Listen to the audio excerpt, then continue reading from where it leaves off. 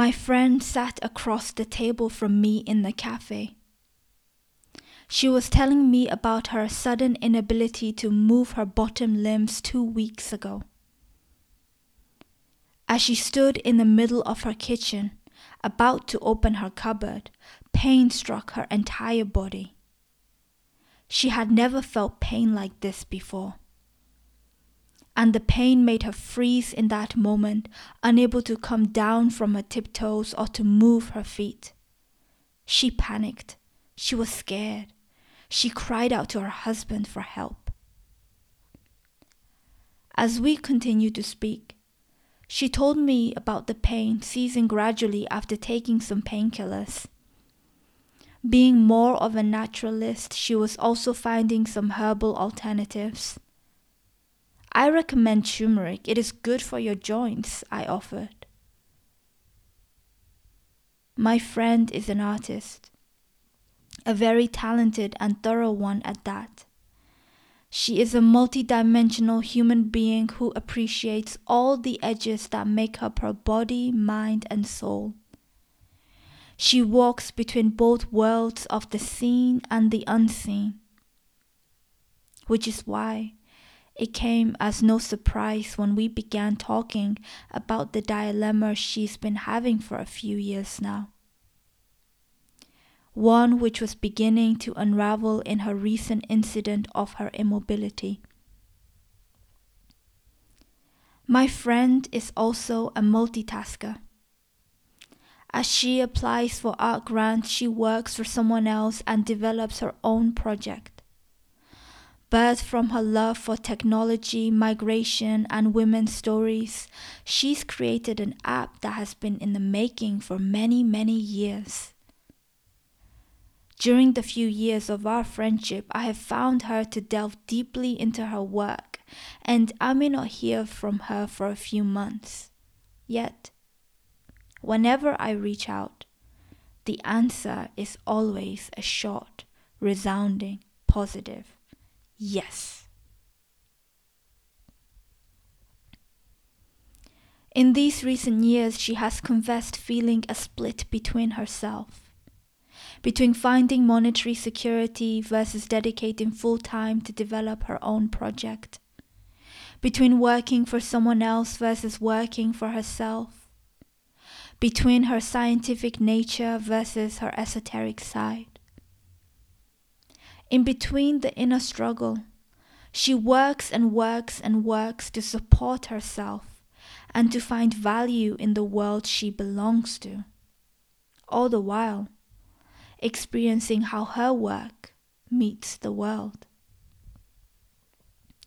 Last time we met in December, she described her longing to end the mental struggle, to stop finding her own value in others' eyes but herself, to finally open herself enough to share the rights for other women to use her app, to finally feel like she was no longer running, but walking in a steady pace that was rooted in a body that felt whole. The time couldn't be more perfect. She lost her ability to move for a couple of weeks. Even now, when she was able to walk, it was a gentle observation of her body, a quiet negotiation of, can I take a step now? How is it feeling? Finally, she was no longer able to run. The inability to move at her normal pace, which for some may be at a super speed, made a staggering difference on both her body and mind. Now every decision was a decision of whether she had enough energy to complete the task at hand, or to simply give it up. She now had to choose 1 instead of 2, 2 instead of 4, 4 instead of 8. Finally, she was grounded. She was narrowing down.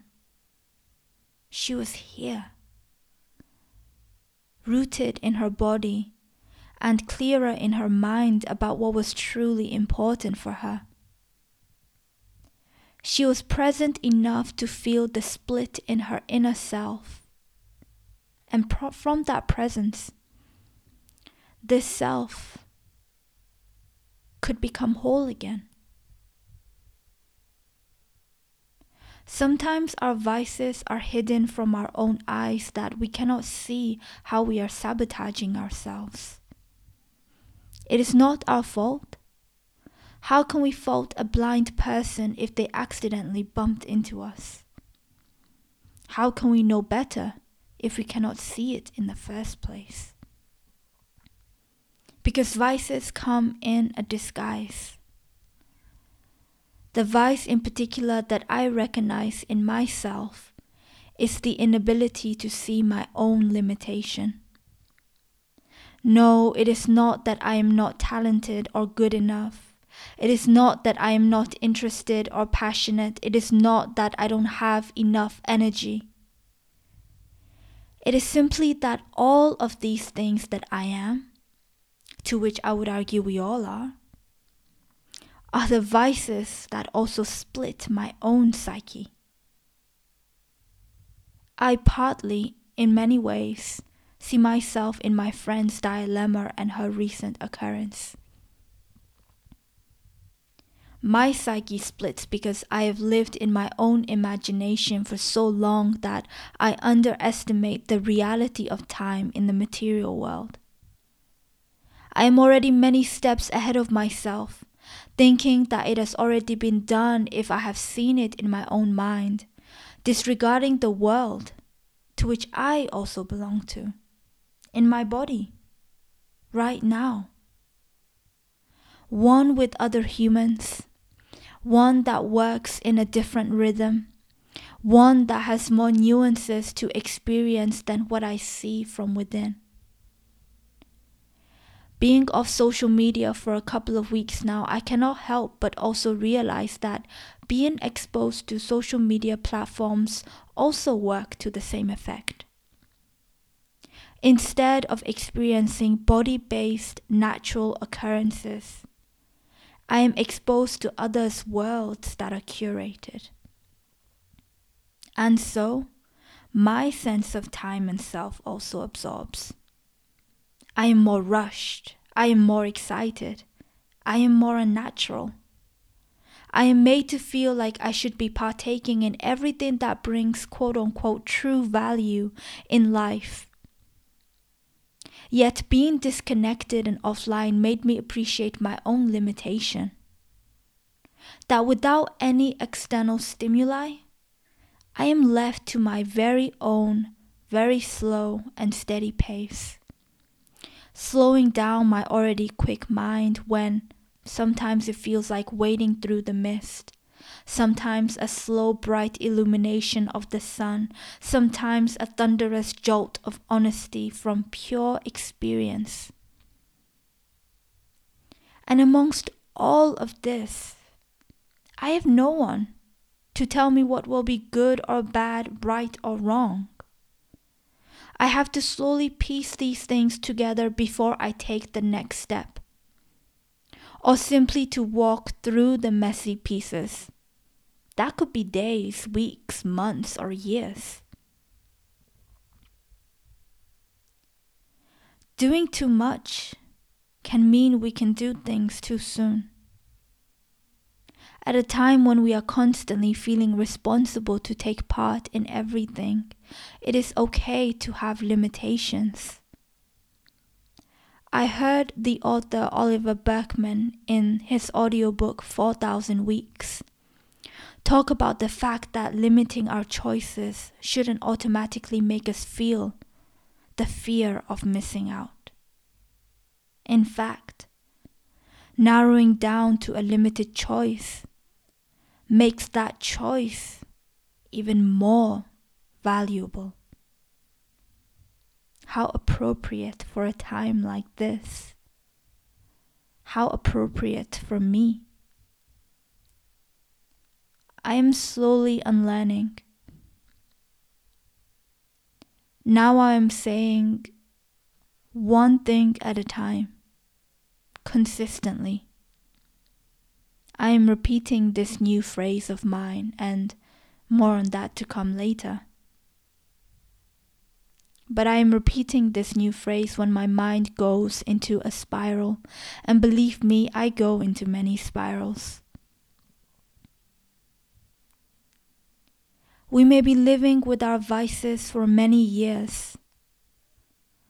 Let them reveal themselves in their own time. In all fairness, we are never too late to the party of our own becoming. We are never too late to the party of our own becoming. Like me and my friend, your vices may lead you to repeated circumstances where you finally have to face your own limitations, or lead you to limited choices where you have to face your mortality, where these limitations bring you more into the reality of the situation rather than your imagination. I've said it before and I will say it again. For us and for my own sanity, it happens when it happens.